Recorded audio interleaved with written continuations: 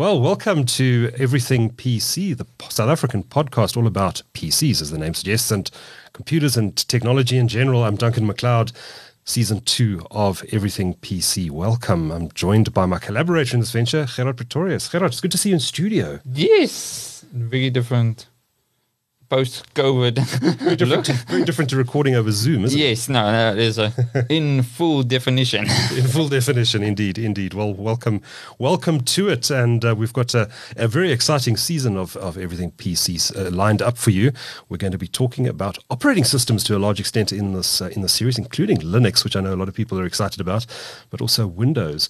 But today's episode, we're actually going to do a catch-up of Season 1 because a lot has happened in just a few months since we laid down Season 1. And if you haven't caught it yet, by the way, do go back and have a listen to it. We looked at, largely discussed silicon and semiconductor stocks and companies like NVIDIA, for example, Intel, AMD. We did double episodes on those two companies, in fact.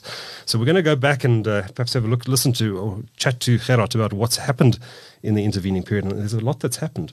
But before we get there, we're going to go back in history, a long way back to sometime when dinosaurs were roaming the earth, and I think T-Rex was wandering around this part of Randburg, yes. And back into the ancient. When nothing was smart. So I'm gonna lean over, and I hope I'm strong enough to do this because this is quite a heavy product.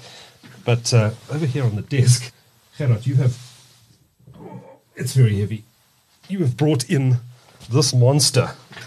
Let me get this view on camera. I hope the camera is going to pick up the size of this. It's probably about 4 times the size of a regular hard drive, I would guess, but weighs about 10 times as much or 20 times as much. Now, this is a hard drive. Yes. From the 1980s. Yes, 80s and so forth, as far as I remember, and so forth. Made by Maxtor. What is the capacity of this? 190 megs. 190 megabytes. So what do you think this came out of?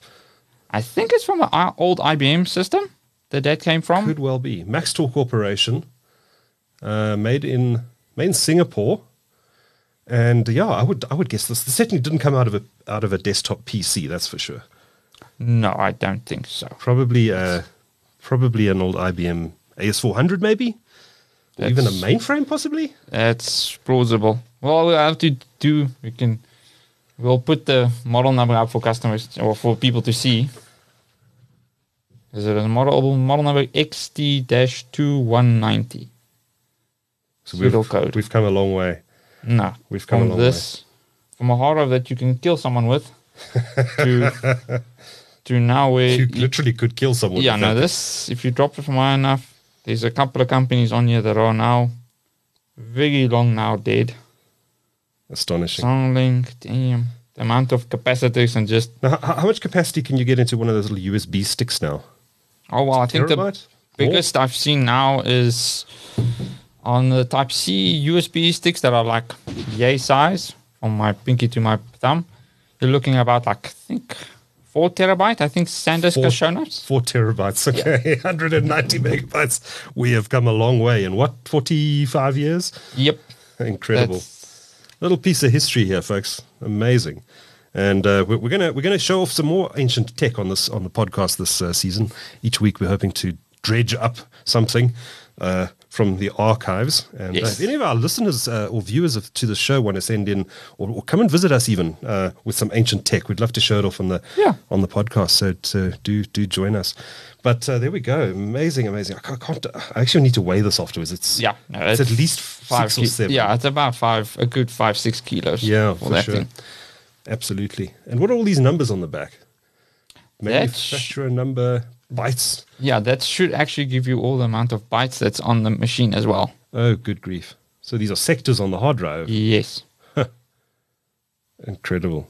Maxtor Corporation. We've come a long way. And I'm guessing this cost a small fortune at the time. I would assume so. Because, again, we get a lot of donations from customers that come in with old stuff or bring stuff in for e-waste and so forth. And then we go through it, and then stuff that we can see is relics we keep and so forth, so we can keep that aside so that when young customers come in and they look at our museum that we've got there, they go, oh, what's this? And we can actually open it up so that people can feel it. Because a lot of the young kids won't ever see that in South Africa. Yes. Yeah. So that's at least a bit more, brings it a bit more full circle where people can say, oh, this is where we came from. And then you can see the progression of, Yeah. we even have stripped SSDs and NVMe drives that are dead and so forth. Yeah. So you can go, oh, the small stick, you still sometimes get customers where they even look at an NVMe and it's like, oh, it's 4 terabyte in this size. It's like, oh. It's incredible. And it's we've gone from 190 meg in that form factor to 4 terabytes in something the size of your pinky. Where are we going to be in 45 years from now? Yeah, no, that's, well, we'll probably be close to like, I think there's 8 terabyte models coming. Yeah, but that's probably NVMe soon. size. 45 years from now, it's, Yes, no, that's, we can't even imagine it. Well, even I won't be as brave as Gates and do some stupid claim and saying, oh no, we'll only need this X amount of megabytes. 640K ought to be enough for everybody anyway. Yes, yeah, no, that's Which apparently is apocryphal. Apparently he didn't say that. yes, yeah, no, it is. But it's the essence of saying, oh, you're going to predict. Nah, I can see in the close future, but far future, then that's when everything changes. Yeah, absolutely. Now, I almost forgot. I need to tell everybody some quite exciting news, and that is we have a sponsor for Season 2. In fact, we've got 2 sponsors for Season 2, HP and Microsoft. So welcome on board, guys, and thanks for sponsoring the show. We're going to have a special episode at the end of the season where we'll be talking to representatives from HP and Microsoft here in South Africa. So looking forward to that, and thanks for the sponsorship, HP and Microsoft. In fact, we're going to be talking a lot about Microsoft in the show. Yes. In fact, our very next episode, we're going to be having a deep dive into Microsoft Windows, the history of Windows, where it's come from, where it's going, etc. I'm looking forward to that a lot. I'm using a Mac at the moment, but I have been a Windows user since Windows 3.0, if not earlier. Maybe I even used Windows 2.1 briefly, but certainly Windows 3.0 was the first time I started to use it extensively. And that was also a long time ago. That was 1990, I think. Yes, Windows 3.0 came out. I only really started with Windows 95. Right. That's okay. where I. Well, you're but younger than me. Yes. So. So that's. I'm the greybeard in the room. Yes, and our main experience would be XP, and then onwards. Right. Is the main experience of mine. Okay. So you really actually missed those horrible years. Windows 3.0 was a horrible, buggy operating system that crashed constantly. No, I can. Oh well. That's the history of Microsoft. Yes. Well, you'll remember Windows Millennium Edition, which we'll touch on when we get to the episode. We're in Microsoft. We'll check and see. We'll leave that for that season, for that episode, so we can discuss Microsoft. But what we are going to do now is we're actually going to do some catch-up. We're going to look at what we spoke about in Season 1. And there were 4 companies we looked at. It was AMD, there was Intel, there was NVIDIA, and I'm missing one. Well, it wasn't TSMC. Who was the... Well, we talked about Apple as well. Oh, we did Apple, of course. Yes. Apple Silicon. How could I forget? So we're gonna have a look at all the developments that have happened in the industry with those companies. So where should we start? Should we do AMD first because they've actually been in the news? That's where we started. So okay, we'll start where we started. So that's where we started. Let's do it in order. AMD has just made a big announcement about their new 7000 series chips. Yeah, you've delved deep into it already, I'm sure. Yes. Take us through what they announced, and are you excited for what's coming? Well, okay, so with the 7000 series, they've announced basically the same 16-core, 12-core, 8-core, and the 6-core version that's coming out. Mm-hmm. That's launching with the new motherboards. So the new, what's it now, X670 boards that are coming out with extreme and non-extreme, and then the B-series boards, which will be following on October. So all the chips are launching. So you need a new motherboard for these chips. Oh, yes. It's AM5. So AMD keeps it nice and simple, where it's AM3 for DDR3, AM4 for DDR4, AM5 for DDR5. Right. So it is better than what Intel has given us. Okay. So they said they're going to continue support for these motherboards till 2025, which is a bit longer than Intel, because Intel normally does 2 years and then that's it. New board, new chip. Support for only 3 years. It doesn't sound like very long. Well, plus. So again, it's like the current chip, they also said they're doing about 4 years. Right. So I think it's difficult to go that far in the future because you don't know how things will change. So again, they rather play it safe. So like AMD normally does, under the promise and over delivering, which is a good thing to do because then it's like, oh no, if we get another 4th year, hey, great. Yeah. So there's a lot of lessons they learned about the current series because getting these old motherboards to work on new chips was a bit of a problem to get done, especially working with all your motherboard vendors to get them to BIOS updates and so forth. It's easy to say, yes, AMD must do it, but the problem is there's a lot of steps involved of that doing it. It's a lot of other companies that need to get involved Right. to get that done. So it's not just AMD is not the typical company that comes there with a freaking hammer and then tells people, this, do what I say, and then I'm the dictator. They don't have that attitude. That's why, again, AMD couldn't have that attitude because they were not that high prominent, but now even that they're that prominent, they still don't do that. So they tend to be more willing to cooperative and work with people. So tell me more about these processes. What are they? What are the performance gains we're going to see out of this compared to the previous season? What does DDR5 bring to the table? So performance-wise, I think they said about 13% basically IPC gain. Again, it's not IPC being? basically, what's it? IPC is basically how many instructions the actual core can do at a single cycle. Okay. Does it stand for instructions per core? Yes. Okay. So that's how that works. The problem is it's not just a way that you can look at it, because each application will have different scaling depending on how it strains the architecture and how it actually uses the architecture. So it's up to, but again, there might be some things that have greater performance and some that will have lesser and so forth. I don't know if we can actually bring this up onto the other. I'll bring that up to that side. So we can have a look at that one there. So the CPU itself, it sounds fairly incremental if you're looking at about a 12% improvement. Well, that's IPC. Yeah. So that's just if you're taking a very single core load and you're pushing it to an extent. So that's how more efficient the core has become.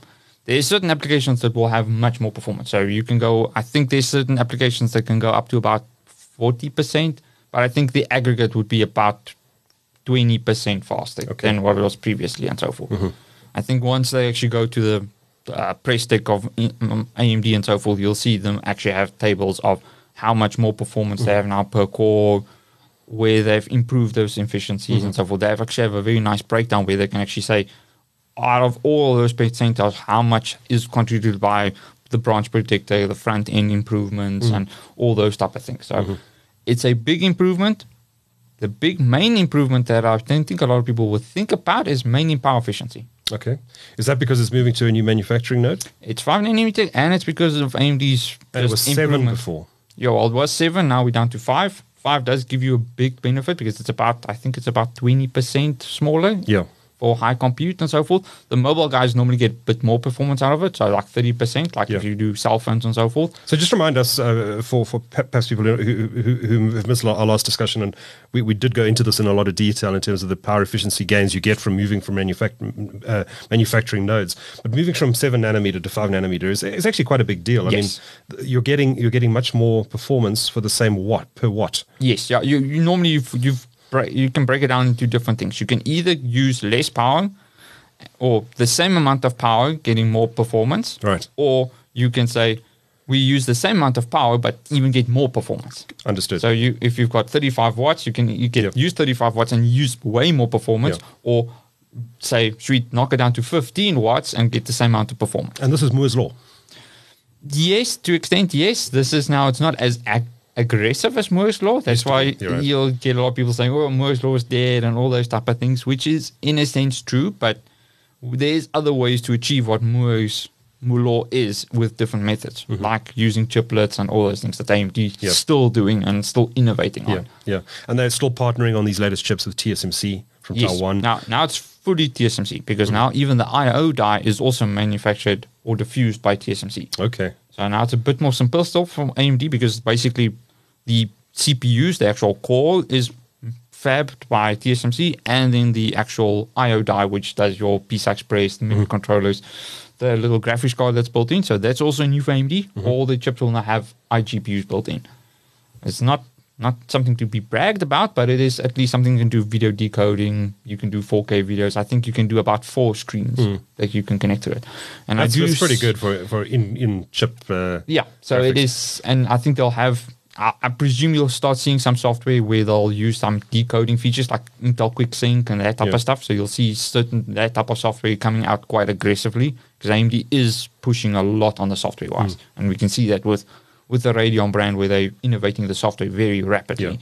So unless you're a gamer, you don't really need discrete graphics when you have one of these. No, this is for the nice, where they can sell the 6-core chip, or when the budget chips come out, they can sell those to especially to the mainly the OEMs. So this Sure. is for the Dells, the HPs, the Mass Lenovo market. guys to actually pump that into small box machines for the doctor or the chemist or Right. into those machines and so forth, or the point of sale systems where they can push those things in bulk Yeah.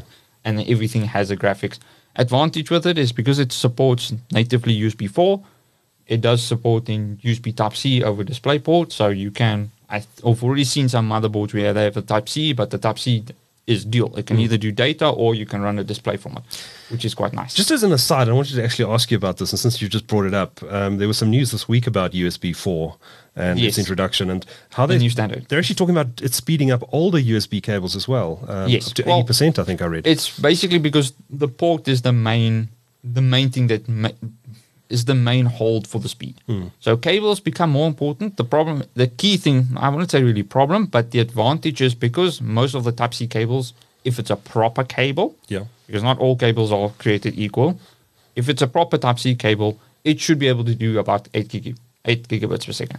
Problem is that's why those cables are so expensive. So a lot of people look at that, even when I sell Type-C cables to customers, and I ask them, okay, what quality do you want? I thought there's only one quality. It's like, no, Right. unfortunately, no. It's same as the USB standard. There's different cables that And have most different people will cables. buy the cheap one. Of course, because people just go, it says USB. That's also the problem with USB, with the naming scheme. It's like USB 4, not all USB 4 is created equal. Yeah, yeah. So you can get ones that are USB 4 that just meets the standard. Same debacle with USB 3. Which USB 3 do you have? Because I think there's like 4 different standards for USB 3. There's 3.1, and then they changed the meaning of 3.1 later on. Isn't there a 3.1A and a 3.1B or something like that as well? Well, it's basically USB 3.1, USB 3.2, then USB 3.1 20 gig, and then USB 3.2 20 for 20 gigabits per second. Right. So that's why I'm like, and then the problem is like, the naming scheme is terrible. And then they did the color coding thing, and then Yeah. that fell through because some people said they didn't like the blue ports. So then, And what's the Apple- difference? What's the difference between USB and Thunderbolt, which is the other standard out Well, there? Thunderbolt was from Intel, Mm-hmm. so a lot of people attribute that to Apple, which it isn't. It is an Intel standard. I also thought it was Apple. Okay. Apple paid Intel for that intellectual property. Intel has now let go of Thunderbolt, so Thunderbolt is now an open standard and it's Okay. been, in a sense, given to USB consortium Right. to use now. Okay. So that's why USB 4 is Thunderbolt now. The 2 is basically the same. Same thing, You can, basically. if you've Same. got a Thunderbolt 4 port or Thunderbolt 4 device, that will be now cross-compatible with USB 4. You can just plug it in, it will work. Right. So if you've got an Apple device that's on Thunderbolt and so forth, you can now, if the laptop supports USB 4 at that standard and speed, you can just plug it in and it will work. So when are we going to see the first USB 4 ports in the market? Are they going to come with these new They're Ryzen already chips? out. They're already out. With the AMD, with their mobile chips and so forth, the 6000 series, they are USB 4 already. Some board vendors went about a bit early, so some of them require a BIOS update first before it works properly. But that's so far it is working as is, and I've actually had people use it. Advantage with that as well does help with when they do launch the cheaper laptops and so forth. They can then, if the motherboard vendor and the actual OEM, Asus, HP, Lenovo, and so Right. forth, they can now actually make it so that every Type-C port on that thing has the display out, Okay. which will be nice. So you can now run literally most laptops, even the cheap ones, should be able to run 2 screens on it. Amazing. Where most laptops, if you buy in the sub about 12 grand and below, you only get one output and that's it. That's amazing. So- I think a lot of people have realized, especially during lockdown, the importance of having 2 screens. Yes, multiple monitors, Yeah. even 2 or 3. Two was just the minimum. 3 is becoming like the norm now. It's like having 3 screens and so forth, and most laptops don't do that. Yeah, you're right. It's like even Apple struggles with that Yeah, sometimes. yeah. So I thought making that USB 4 standard much wider and having be able to say, sweet, there's 2 display port connections which are Type-C, use those 2 Type-C. It makes the wiring easier and so forth. I think AMD's also moved. I think that's now most of this legacy because there is like chips that they have to use for those signal integrity and so forth. That's also now gone through over to another company. So Intel's completely moving out of that market. Even Apple, I think Apple had an announcement saying like, oh no, nothing that all the Thunderbolt 4 devices that they have, nothing of that is from Intel anymore. It's all now in-house. So that's now because there was big problems with Thunderbolt. Like, especially the early days. If you even ask the Apple guys, early days of Thunderbolt was not a good time. There was a lot of bugs, and those bugs were from Intel even. Oh, right. Because I even have audio engineers and so forth that use a lot of Thunderbolt. And this amount of software headaches I had with that software, just getting it to work was like, it works after 40 minutes of struggling of software, and this doesn't work, that doesn't work. So it's a good thing that I think Intel gave that to another company that dedicates in that type of field, because that was a bit of a letdown.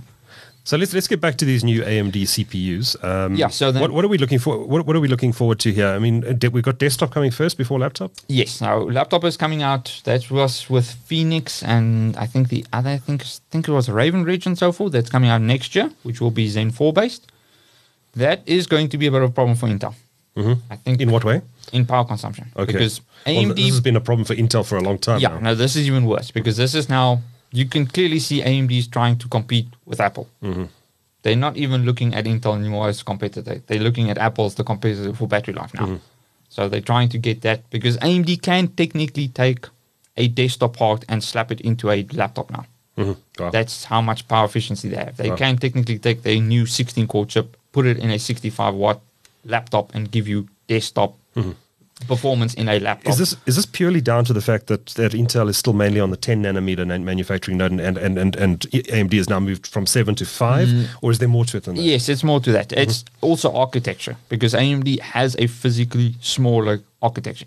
Without standing with 5 nanometer and so forth, AMD's physical design is smaller than Intel. And that's their advantage. Now, they do play that advantage because AMD's chips are physically smaller. Therefore, it's also easier to manufacture, especially with chiplets. So better for yields and all those things. And then the other expensive part is that 6 nanometer IO die, but because it's 6 nanometer, I think the cost difference between the 6 to 5 nanometer is close to like 30% difference in cost. Wow. So it is significantly more expensive going 5 nanometer. So I think Intel's 7 nanometer, which they classify as, well, they now call it N7, is better technically than TSMC's 7 nanometer. Depending on what areas, because there's some areas where it's stronger, some areas where it's weaker. Overall, I would say it's very close. Now that AMD is on 5 nanometer, that does give them a bit of an advantage. But that, not just that advantage, but physically the core is smaller, so they can tap more performance, especially for laptops. That's where it's also important. It's making the physical core design smaller, so that you can either pack more stuff in there and so forth. And the smaller you make it, the less wiring there's, less power it uses. So it's a combination of both having proper design and that.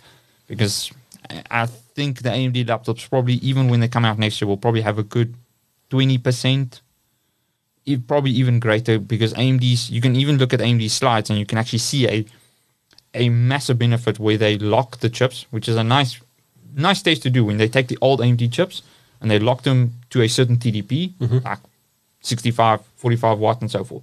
And the amount of performance difference you get if you lock it gains more performance. The less you put power, as soon as you power lock it, the performance gains are actually higher with the new AMD chips versus the old ones. So you get more performance at a lower power usage than if you've got both chips at 100 watts. So that's where you already look and say, ooh, that is dangerous. Yeah. That is, your aim is purely at Apple now. So I've been watching AMD and Intel share price with a great amount of detail in the last while. Ever since AMD overtook Intel's market cap for the first time earlier this year, I think it was around the time we did season 1. It's now significantly higher than Intel's, and Intel is touching a new 52-week low, probably a new multi-year low, almost every day in the US now. On the I think they're listed on the New York Stock Exchange, or was it Nasdaq? I forget which. But Intel's market is falling. I saw Pat Gelsinger, the CEO of Intel, say the other day he doesn't blame investors that Intel's share price is in the toilet. He said, I'll also be selling Intel, basically admitting that they're in a difficult position right now and they need to work their way out of it. How much of a problem is this new chip for Intel? How can Intel fight back? Intel's biggest problem is execution. They need to get the right people in place to execute on time, because every time they come with little papers, same as with the graphics division, here's a little paper, we're going to launch it beginning of this year. Didn't happen. It's now Q3 and the thing has launched technically, but it's in such a shambles. So that's my problem with Intel, is they can't execute on time. They say they're going to do something and they never do that. Whereas look at AMD, they say to their investors, this happens then, they execute and it's on time always. Why is that? Are they just too big and bureaucratic? I think the problem is because Intel has a lot of legacy problems. That I think the previous people that ran the company that's why Pat still needs to completely hire and fire a lot of people still. And it's difficult there because there's a lot of bureaucracy still there. So there's a lot of legacy guys there that think they're entitled to move up into the company because they've been there in the company for so long. So there's a lot of that he needs to deal with. And then also they lost a lot of people and they're still trying to get some of them back, but a lot of them left to AMD and Apple for NVIDIA and so forth. So that's problem. The problem is, as I told people, when Pat came in charge, it's going to take him 3 years to turn the company around. It doesn't just happen. So it's for most investors, I tell them, you need to be in the long term for Intel now. Intel needs to go back in its little shell, and it needs to sort out of its own internal politics and problems. And then once it does that, and if Pat can do that right, Intel can become a monster again. But only if they do that right, because Intel they have the potential to do great things. And we can see that with their server chips that are coming. They do have the ability for it, but the problem is it's still execution. They've been announcing the server chip that they were supposed to launch end of last year. Still a no-show. And it's almost 2 years delayed now. I want to dig a bit more into what's coming from Intel, but let's wrap up the AMD conversation quickly. So DDR5 RAM. This is the first time DDR5 is coming to the AMD platform. Yes. So now with AM5, DDR5 is now coming on. AMD tends to be a bit more conservative when it comes to DDR standards. They tend to wait a bit longer and then launch it, where Intel tends to do that hybrid where they do both. And the problem is when you do a architecture with both supporting DDR4 and 3, or 4 and now 5, it's the old saying of master of none type of thing that steps in. So we've even felt that even DDR5 takes ages to post. So if you're a enthusiast and so forth, and you've got DDR5 in your machine, and it takes like 2 minutes to boot, that's normal. Do not worry. That's why I'm looking at you. Don't worry, because even when the first time we got DDR5 in and so forth, and our technical guys said we put it in and we boot the machine and we wait and you wait and you wait and you wait. I'm like, okay, is it broken now? Oh no, there it goes. It's like, whew, okay. What's the reason for that? It's because DDR5 is more complex, has built-in ECC, there's more timings to do. So normally, as soon as there's a new DDR standard, RAM takes longer to post because it's just that initial post where it needs to get all the timings and sub-timings and all those things in and so forth. So it needs to do all of those things because DDR5 is way more complex than DDR4. Right. So that's the reason for that. So I prefer that AMD gone this route because we can still feel a lot of teething issues with Intel doing both. Because there's certain RAM modules where we've had customers where you put RAM in on this Intel motherboard, the RAM DDR5 stick works fine, put on another machine, refuses to post. So there's still weird nuances with Intel with DDR5 still. DDR4 works like a champ, but because it supports both, the speed is not as good as normal, the 11th gen and 10th gen. You can actually overclock the RAM higher speeds on versus now 12th gen. Do you think these issues will be resolved when these new AMD boards come? Well, I think AMD is doing a better job with it. We'll have to see. Again, AMD, even the third gen ones and so forth, AMD Zen 1, when Zen 1 came out, there was a lot of BIOS issues and so forth. I think there's still issues with that the motherboard vendors need to sort out. Hence why I think they've basically pushed the boards to about end of September. I think there was an idea to get it earlier. But I think they rather said, let's wait for the motherboard vendors and everyone to get their stuff in and get everything on time so that when they launch, 80% of the bugs are sorted out. There's going to be bugs after that. That's a fact. You'll never launch something now where it just works. Those days are gone. Nothing now that comes out now works. Whether it be a car, whether it be a computer, nothing works. After it ships, Fix it after it ships. You buy the thing, and then after a bit, it then works as intended to. Because damn, my new car doesn't drive anywhere. Oh no, you have to install the firmware update first. You do a BIOS update or something like that. It's like that's now the new future we are in, unfortunately. Whether it's a cell phone or anything device now. I don't like this future. Yes, that's unfortunately where we are. So with the last thing now with AMD is our server. That's even worst case scenario. Desktop Intel is actually keeping pace, kind of. Right. But server is a complete, just not even showing. And that's where energy efficiency is so important now, especially in server farms and cloud. Yes. Well, again, that's AMD's key feature. When you buy an AMD desktop chip, you are buying server hardware. because they essentially you are buying the cut out bits from the server divisions that weren't efficient enough to go to server the desktop guys get. So that's AMD's master plan there as well. It's like you make one chip and it rules everything basically. So that server division, I would say, is probably my biggest concern for Intel. Desktop they can keep, but the server it's devastating now. Even a couple of months, I've looked at, even when I try and buy Threadripper's machines for my customers and so forth, the waiting periods are just stupid now with AMD. The demand for AMD is like stupid. And that's where AMD is going to make stupid money. These server chips are going to make them. That's why you'll see them. That's why their stock price is keeping going up. To say, that's why because they're outperforming. It's the data center there is just making stupid money. And then they'll launch the new chips that are coming out now, Genoa, and then Genoa X, that will be the 3D V-Cache. Those versions will be devastating. I think Intel, even when Intel launches their new chip, they will be 40% slower. 40%? Yeah, it's going to be, it's a bloodbath. Sure. It's not even, that's how behind Intel is. Because Intel, the problem is Intel's chip, the Intel chip that they were supposed to launch was supposed to launch against the current EPYC range.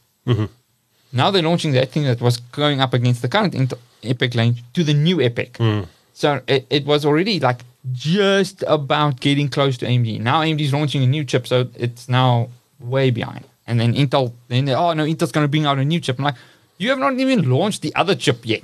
You can't even tell me our future chip will come out there. It's like, you haven't even launched the other thing. So server is going to be a complete bloodbath. And then the server division, I think you're going to start seeing, I think with the future versions, that's now 2023, 2024, 2025, we'll probably start seeing highly integrated Xilinx IP into server as well. Now, Xilinx was this massive acquisition that AMD made last year, I think it was. Yes. They paid, what was it, 50 billion or 60 billion? Yeah, no, they did stock buyouts and all that jazz. So one of the biggest deals in tech history. Ingenious buyout, because the two companies, I think, has a lot of... They can fulfill one another quite nicely, and they've got both niches and so forth. If you missed season 1 of Everything PC, we actually tackled the Xilinx acquisition in a great amount of detail. So if you're interested in what the importance of that acquisition, and it's a very significant acquisition. Most people had never heard of Xilinx before, but it's a crucial company to AMD's future success. Yeah, no, it's for most companies. That's even, I think it's Alta or something like that. Intel also owns their own company that makes those type of chips as well and so forth. Yeah. So I think that we'll start seeing more integration of those other companies into AMD's IPs and so forth coming into the future.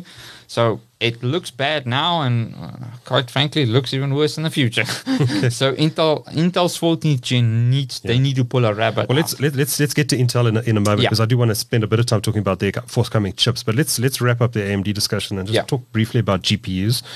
We've got new AMD cheap GPUs coming at the end of this. Have they announced anything about them yet? Well, Lisa said, again, as I stated before, this is Lisa Su, the CEO of AMD. CEO. Yeah. They're doing another 50% performance increase again. So on the current generation. Power to performance ratio. So compared to current. Yes. Wow. So we're probably looking at a 2 times increase again of performance. Incredible. Of what we've previously had. I think that's... These GPUs are going to be launched later this year, and they're going to come up directly against the new NVIDIA 4000 series. This year is going to be crazy. It's going to be Intel. It's AMD 4000 series. It's going to be AMD EPYC or new AMD EPYC chips. Then it's AMD's new GPUs coming out. Then it's NVIDIA launching their new stuff. We'll talk about that. That's coming. And then Intel's launching 13th gen. Yes. And their GPUs are coming as well. Is it the right time now to be upgrading your PC if you're in the market? Because we've seen the chip supply crisis seems to be easing a lot. Is it time to buy? I would say depending on the budget. So the really budget guys, if you're going to really low end and so forth, I think you can pretty much buy now. There's nothing really budget centric coming out from either company. Yeah. Because even Intel stuff that's coming out is all going to be i5s and up and so forth. So the really budget guys, you can buy now, you'll be fine. If you're in the higher range, so if you're looking to get a new 3090 card or AMD 6800, wait.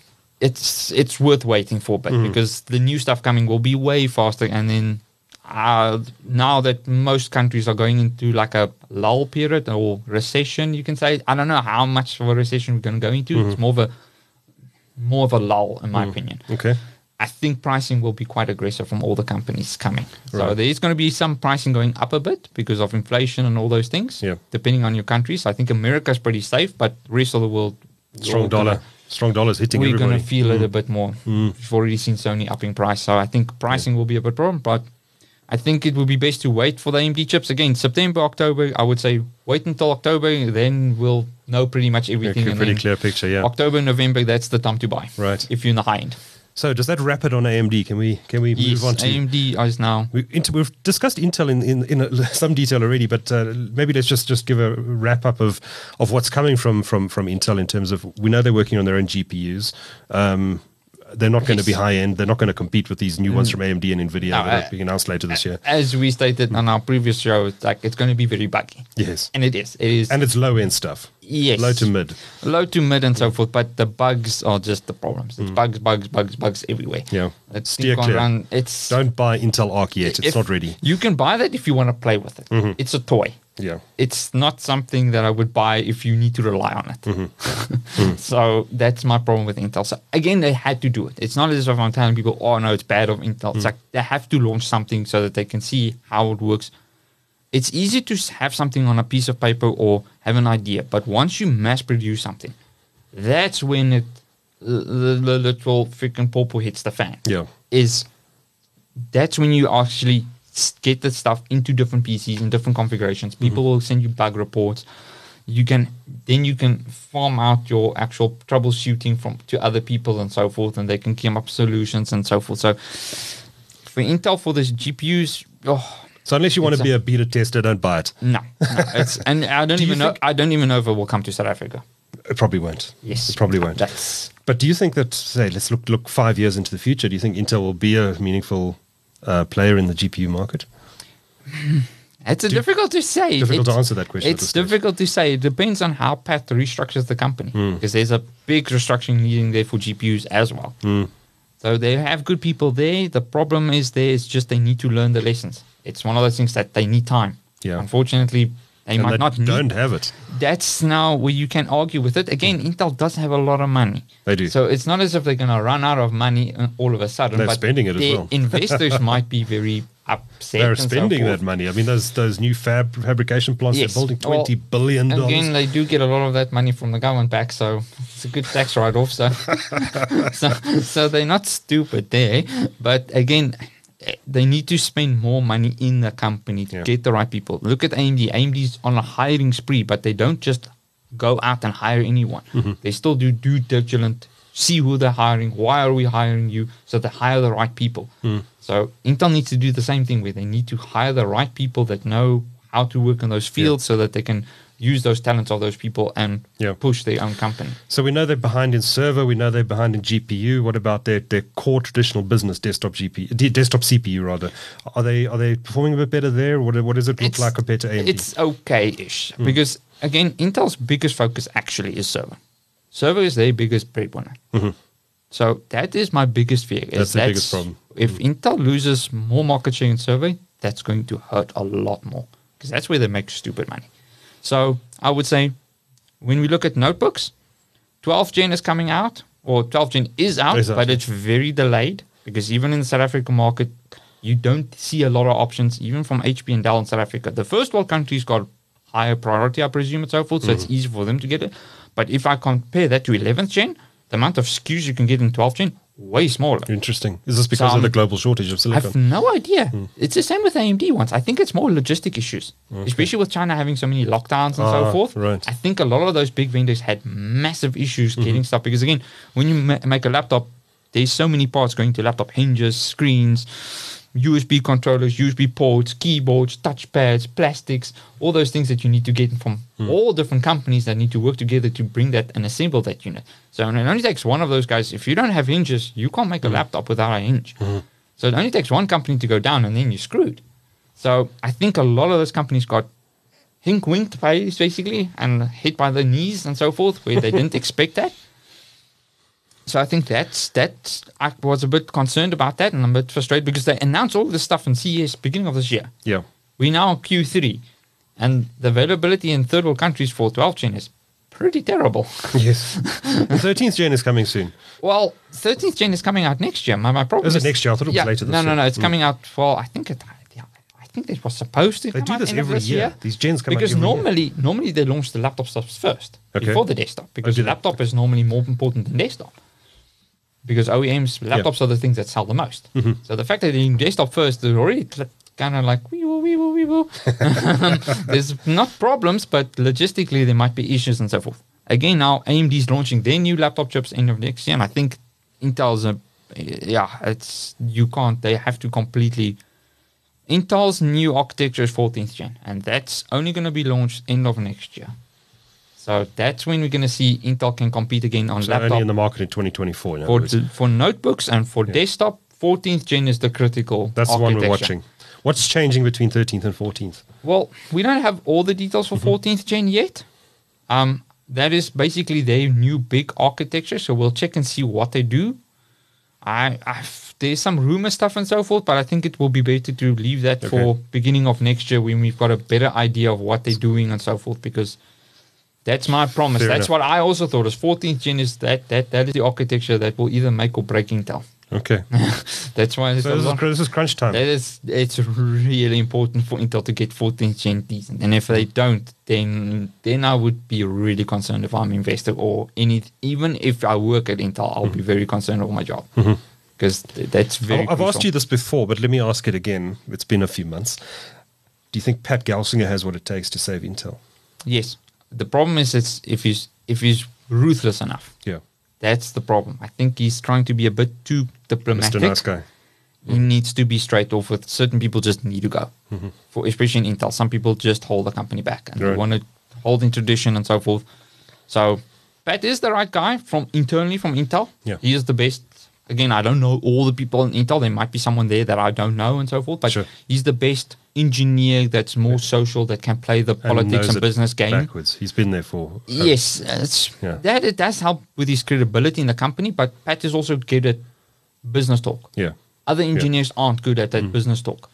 So that's Pat's advantage there. Is he can talk business. And So, tech and hardcore tech. Yes, yeah. he can. Yeah. He is a good Lisa Su equivalent type of thing. Exactly, and which was a Yeah. problem Intel had before with people like Bob Swan and his predecessors. Yes. is these were business guys; they weren't the engineers. They were accountants and They all were that stuff. accountants. They were and money people. They didn't actually understand what the technical problems were. That's why Intel basically fell into the realm they fell into now. Yeah. So it's yeah. it's very disappointing in my opinion, but that's So where we are. 14th gen is what we wait for. Server, the outlook is pretty bleak. Do you Yeah. think they can turn server around? They can, but it's not looking promising. That's my Short problem. term, no. No, short term, even short to long term, I would say in the next 4 years for Intel for server is pretty bad. So if you're buying workstation machines, even AMD's workstation machines that they bring out now, they've got 5000 series Threadripper coming out, and that thing is a monster on its own. Yeah. And there's nothing from Intel. They don't even have an answer to high-end workstation laptops or desktop machines. That I know Disney buys a lot of those machines. Anybody that's into 3D animation, Yep. I sold a lot of the Threadripper machines to guys that do Blender and all those editing type of stuff. They all only buy AMD because there is no Intel. They just no show. And feature. There's yeah. apparently some Intel chip that they've kind of leaked and showed off to some people that they're going to do maybe next year and so forth. But I'm like, next year then you're going to go up against AMD's new Threadripper chips. I'm like, every time Intel brings something out, you're already a year late or 2 years late. I'm like, man, that's just sad. Intel, it's been a very blue year for Intel. It's actually sad from a company that can do better, but they know what their problems are and they're working on them. So let's hope they're able to turn the ship around. Yeah. Let's talk about your favorite company now, and that's what do you call them? The Green Goblin. Yes. NVIDIA. You'll have to go back and listen to season 1 if you want to know why Gerard actively dislikes NVIDIA and their business practices. Yes. There's a lot of stuff to listen to there. So There's a lot of history. A lot of history there. We're going to have a listen to that. But let's talk about NVIDIA's current environment. There's some interesting news this week. We're recording this in the first week in September. Yes. That the US was blocking NVIDIA and AMD for that matter, but NVIDIA's hit the biggest by this, of its most advanced chips used for artificial intelligence processing for sale in China, and that had a big impact on their share price. In fact, NVIDIA's share price has tanked by about 60% since the beginning of this year, but that's not only been driven by the US government's blockade on China, it's also been driven by apparently falling demand for graphics cards, which I thought was interesting given the prices have come down. Somehow not linked to Bitcoin mining at all. No. Perish the we thought. didn't pay a 5 million lawsuit against that. Perish the thought. And there was something else driving it lower. I forget what now. Well, it's basically their sales. Their sales were tanked. They're 33% down. Why are gamers? Why are they not buying GPUs? The prices have fallen. Or they're just making such huge margins during the shortage that. Yes, margins, profit margins. It's like I think everybody milked there. It's like when it was the cryptocurrency. I would say, I think when was that? Now, mainly November, December. The pricing for NVIDIA cards just went skyrocket, like double, tripled. It's like it was ridiculous. I can remember when we sold, just as the cards came out, the 3080 cards, we sold them for like 20 grand. Yeah. They went up to about 35 grand. Yeah, I remember that. 15 grand more for this one here. Yes. This is the RTX 3090. I think these were selling at one point for about. There was 45,000 rand or 50,000 rand. Yeah, 50K. Now you can pick up one of these for how much? I think now you can go. I know there's some gigabyte cards going for like about 25. There we go. Half the price. And massive discount. I'd actually love to do a graph where you plot NVIDIA's share price against the price of GPUs, and I think you'll find they almost identically match. Most of NVIDIA's business is still gaming. Yeah. So I think AI and data center is now coming up quite aggressively. It's growing now. very quickly, yeah. So it's not going to be. I think it's going to be. You'll probably see the data center now being greater than the gaming market now because the gaming market is now completely flooded. Yeah. There's too many cards. I think that will also hit NVIDIA a bit hard because they're going to start doing massive aggressive rebate projects and so forth with all the brands, and even some retailers I think will get some rebates from NVIDIA directly to get rid of cards because there's just too many cards, especially in the States. There's just a flood of cards. 3,000 series cards. The prices have plummeted. I mean, and I've read suggestions that the prices are going to fall even more because the 4,000 series is right around the corner. They have to get rid of the stock. Yes. No, I think going by what other people have said and so forth, I have a bad feeling because NVIDIA was always seen as a bit of a bully there because they would just bully you in taking more stock and so forth.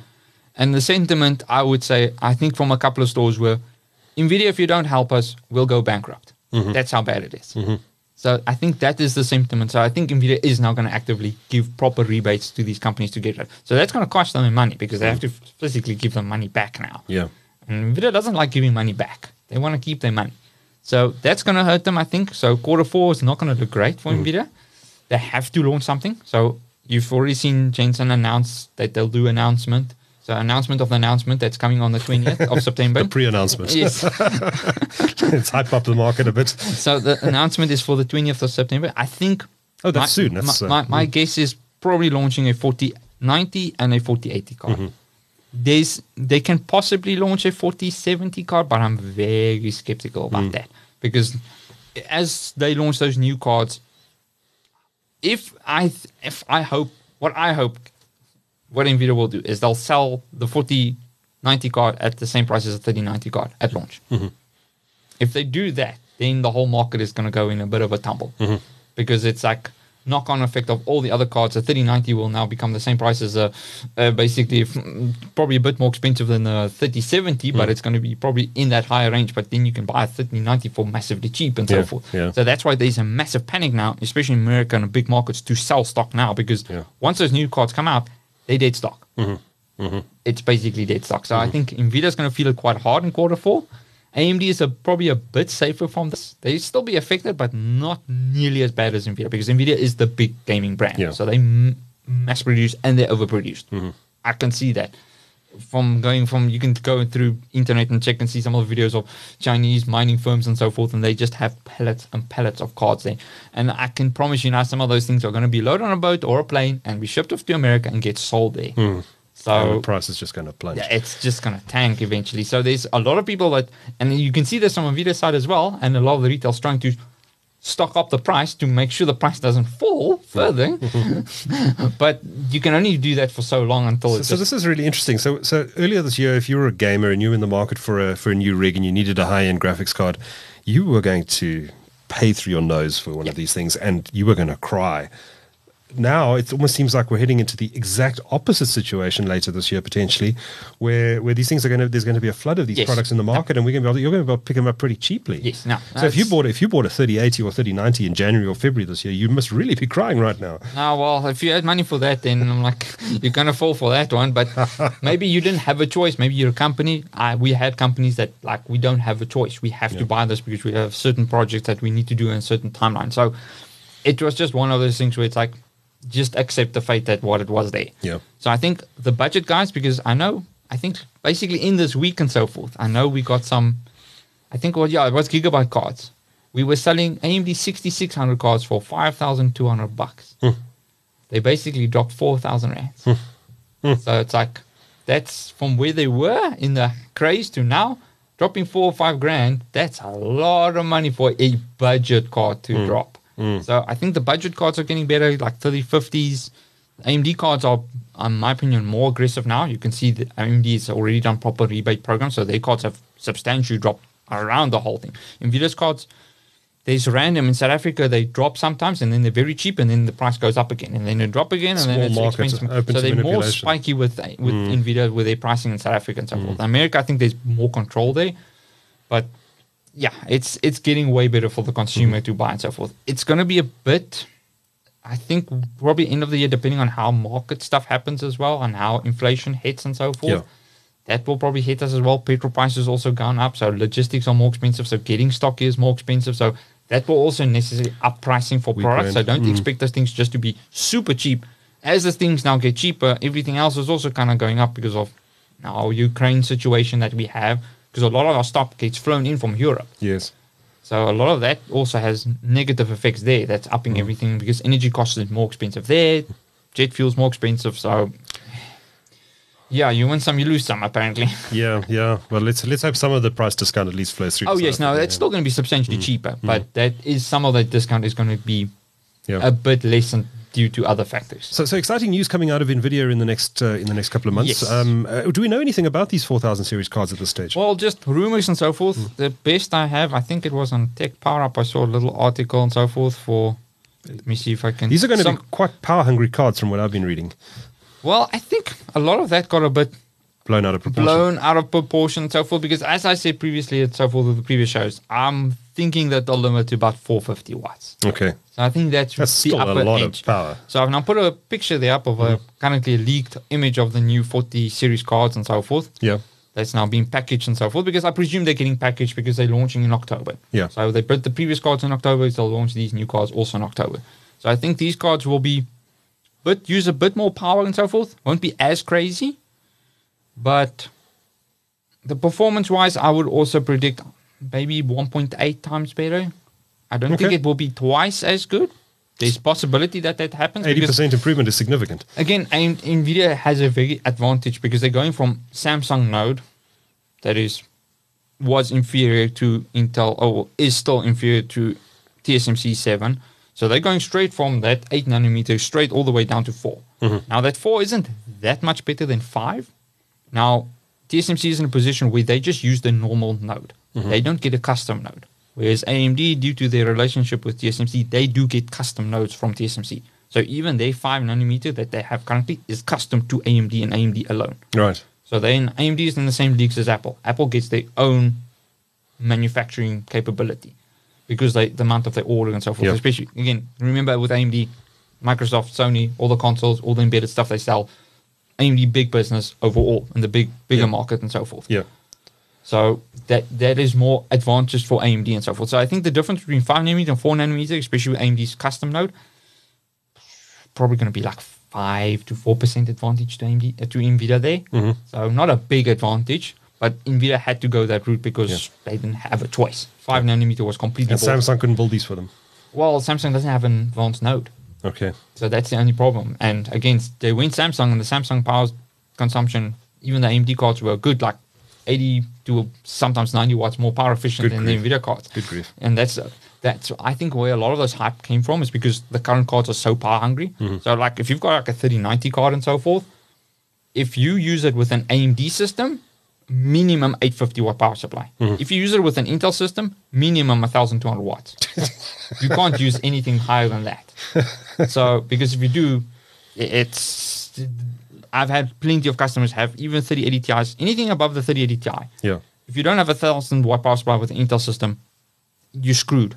The system will literally just now and then randomly just shut down and do weird stuff on you and so forth. So that's why I tell people the Intel stuff, like the NVIDIA products they have currently on the Samsung Note did use more power because they had to push it because they had to compete with AMD that was more power efficient because they had the advantage of the better node. So now that AMD, they're in a big, more similar node and so forth, there's a closer competition there. So I think that does give Intel, NVIDIA more breathing room to compete with AMD. Which one will win? That's I'm still in the hype train. I hope AMD will win this time. It would be nice for them to have a win and so forth, but I think it's going to be very close. Same as the desktop chips. 13th gen and AMD 7000 series, very close to one another as well. There's going to be some that NVIDIA will, Intel will win, somewhere AMD will win. Same with GPU. Somewhere AMD will win and somewhere NVIDIA will win. So, well, we'll soon know the answer. I'm hoping this episode was going to go out before the NVIDIA announcement, but if it isn't, please forgive us. But it should go out before then. So we'll be watching that launch 21st of September, did you say? Yeah. Great. I'm looking forward to seeing that. And we'll be watching those power performance figures in a great amount of detail. Yes. Before we wrap the episode 1 of season 2 of Everything PC, we need to talk about Apple. I know this is sometimes controversial because some people do not see them as a PC company, but they are a big PC company. They make a lot of laptops and desktops. The MacBook is a PC at the end of the day. So there's not a huge amount to talk about there. I think the only thing that's come out since we last spoke in terms of Apple Silicon is the M2 chip, which isn't really a big step forward from the M1. It's a bit of an iteration on the M1, right? Yes, you can see there's they've tweaking and iterated. It's a very AMD philosophy of iteration of it. So learn what issues you had, improve those areas and so forth. Because again, it's their first big outro with the chip that they've made. Big chip that they've made on, I think that is 5 nanometers they make those chips on. 5 nanometer, that's correct. 5 nanometer chip. And it is a massive chip. Compared to, like, even now, especially now with AMD 7000 series, that shows you AMD is getting the amount of performance per die area is phenomenal compared to even Apple. Apple needs to spend way more die space to get close or beat AMD's performance there. And that's using accelerators, which, again, Apple's going to push more and more acceleration and so forth. So it's a good thing. Again, they need to learn from something. Once you do mass production of a product and mass produce it, that's when you learn all your bugs and issues and so forth. See how the software interacts. I think they've learned a lot with software. Certain software that is kind of optimized for Apple M1 still didn't do so well, even compared to AMD and Intel and so forth. So there's a lot of stuff that they need to learn. And you can only learn that by making the product, getting people to make software for it, and then you can start changing your hardware for that. But the M1 was certainly a very good start for Apple. Yes, now compared to like what they had with Intel, chalk and cheese. It's a massive difference. That's like, and it's good for Intel, good for Apple because Apple does have the money, and good for Intel ultimately too. But potentially, yeah, it's the problem is Intel can't even compete with AMD, and it's like you can't really. That's not fair. So at it would be good for Apple to kind of compete with AMD now because AMD will become the trend setting with power efficiency for x86 architectures because that's the two architectures that's going up with one another is x86 and ARM. So Apple's main focus there would be getting more performance in a specific die area because they are paying a stupid amount of money for that chip because it's so big. As I tell people, going from 7 nanometers to 5 nanometers, 20% higher cost. And then because that thing is so massive, your wafer, that chip eats up a lot of that space on that wafer and so forth. So the amount of yields they have and so forth, I think the yield quality is probably not that great. So I think they are paying. That's why the laptops were so expensive. There's a good portion of that money went into it. Again, that's for a long time. Typically what Apple prefers to do is they get someone else to make the thing and then buy it from them for very cheap instead of doing it internally because that costs you more money because then you have to pay for the R&D to do it. And they don't want to do that, which Apple specializes in. That's why they outsource a lot of their stuff because it's cheaper to get another company never to make money and we make all the money. Now they had to build that in now because Intel sucked so bad. They're like, our mobile chips are becoming better than your your desktop chips, man. What the hell? So I think Intel, Apple were kind of forced, and then luckily there was a big enough push internally, I think, for the engineers to say, no, we can actually do something better than Intel. And then spend the money in R&D. And because they have, it's Apple, they've got billions and billions of money. So it's easy for them to just go, okay, spend $4 billion in R&D just on this project or something. Yeah. So it's good for Apple, and it's good for the whole industry for Apple to compete, because now it makes AMD more competitive. Now AMD needs to be more power efficient than Apple. So it's a good fight. And Intel's watching all of this from the sidelines currently, but they want to get back into it. Trying to be that fat little kid running behind. I'm coming. But all of its baggage and so forth, and AMD's now streamlined and so forth. So I would say Apple's in certain areas are ahead and so forth because of their devices and who they sell. Because again, they've got such a massive market in America that they sell to. So the amount of money they make about their products and their phones and the integration they do with software as well. So again, software is also one big benefit to them, where I think AMD and Intel needs to learn, because Intel was actually the lead there with software. For a long time period, most people optimized for Intel architectures and chips, because Intel would literally rock up and say, oh, you're making this software, how can we help you? How can we improve it? And so forth. So especially in the old days for Intel, I don't know why that went away. I presume it's just cost cutting and all that jazz. They had a lot of those things where I thought people, that's where they pioneered Intel. Was working with people, getting more integration, game developers, software engineers, whether it's AutoCAD industry, any industry, they would come and say, can we help you? You didn't have to pay them a cent. They would literally send people there for free, fly them out to you and say, how can we help? Now, I think Apple needs to learn from that, and I think they should also start doing that as well, and actually say, sweet, okay, let's get a hardcore guys that can literally go and optimize and see which companies. Don't just rock up to the company and say, we'll give you money like Apple, and say, Apple, here's a bunch of money, make us stuff for us. That doesn't, you need to employ people that know your architecture in and out, so that you can speak to those software engineers and say, how can we optimize, make this stuff more power efficient? Because that's, especially going in the future where power is becoming more and more of a problem, power efficiency is going to become more and more important. So getting more battery lives, because again, you can only make so many batteries until we've run out of all the freaking battery lithium or even the hard components to make batteries inside or in China and all those things. So we need to make stuff where we can use smaller batteries, last longer. Anyway, I think it's time to call a wrap on episode 1 of season 2. It's been a fascinating discussion. As you can tell, there is so much exciting stuff going on in the PC industry.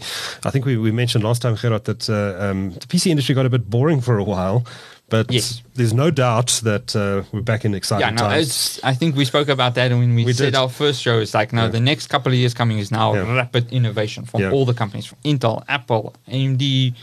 You're going to see from TSMC as well, rapid innovations in different manufacturing capabilities and it's a very exciting time to be following this industry. As you can tell, we could talk about this all weekend long. This is fascinating stuff. We're going to be delving into some really cool stuff in the rest of the season. We're going to be talking about Microsoft Windows in episode 2. We're going to even be talking about Mac OS. We're going to talk about Linux, which I'm quite looking forward to as well, because I do dabble a bit in desktop Linux, and I think you do too.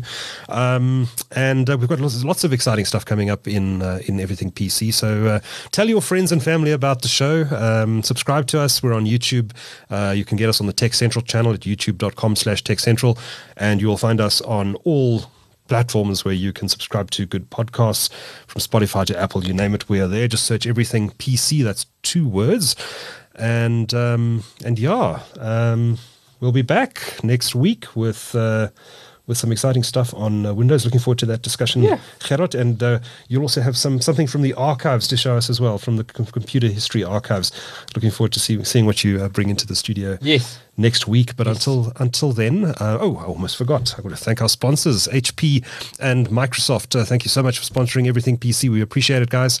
And we've got an interesting episode with those 2 companies coming up at the end of season 2. So until next week, from Gerard and myself, cheers. Cheers.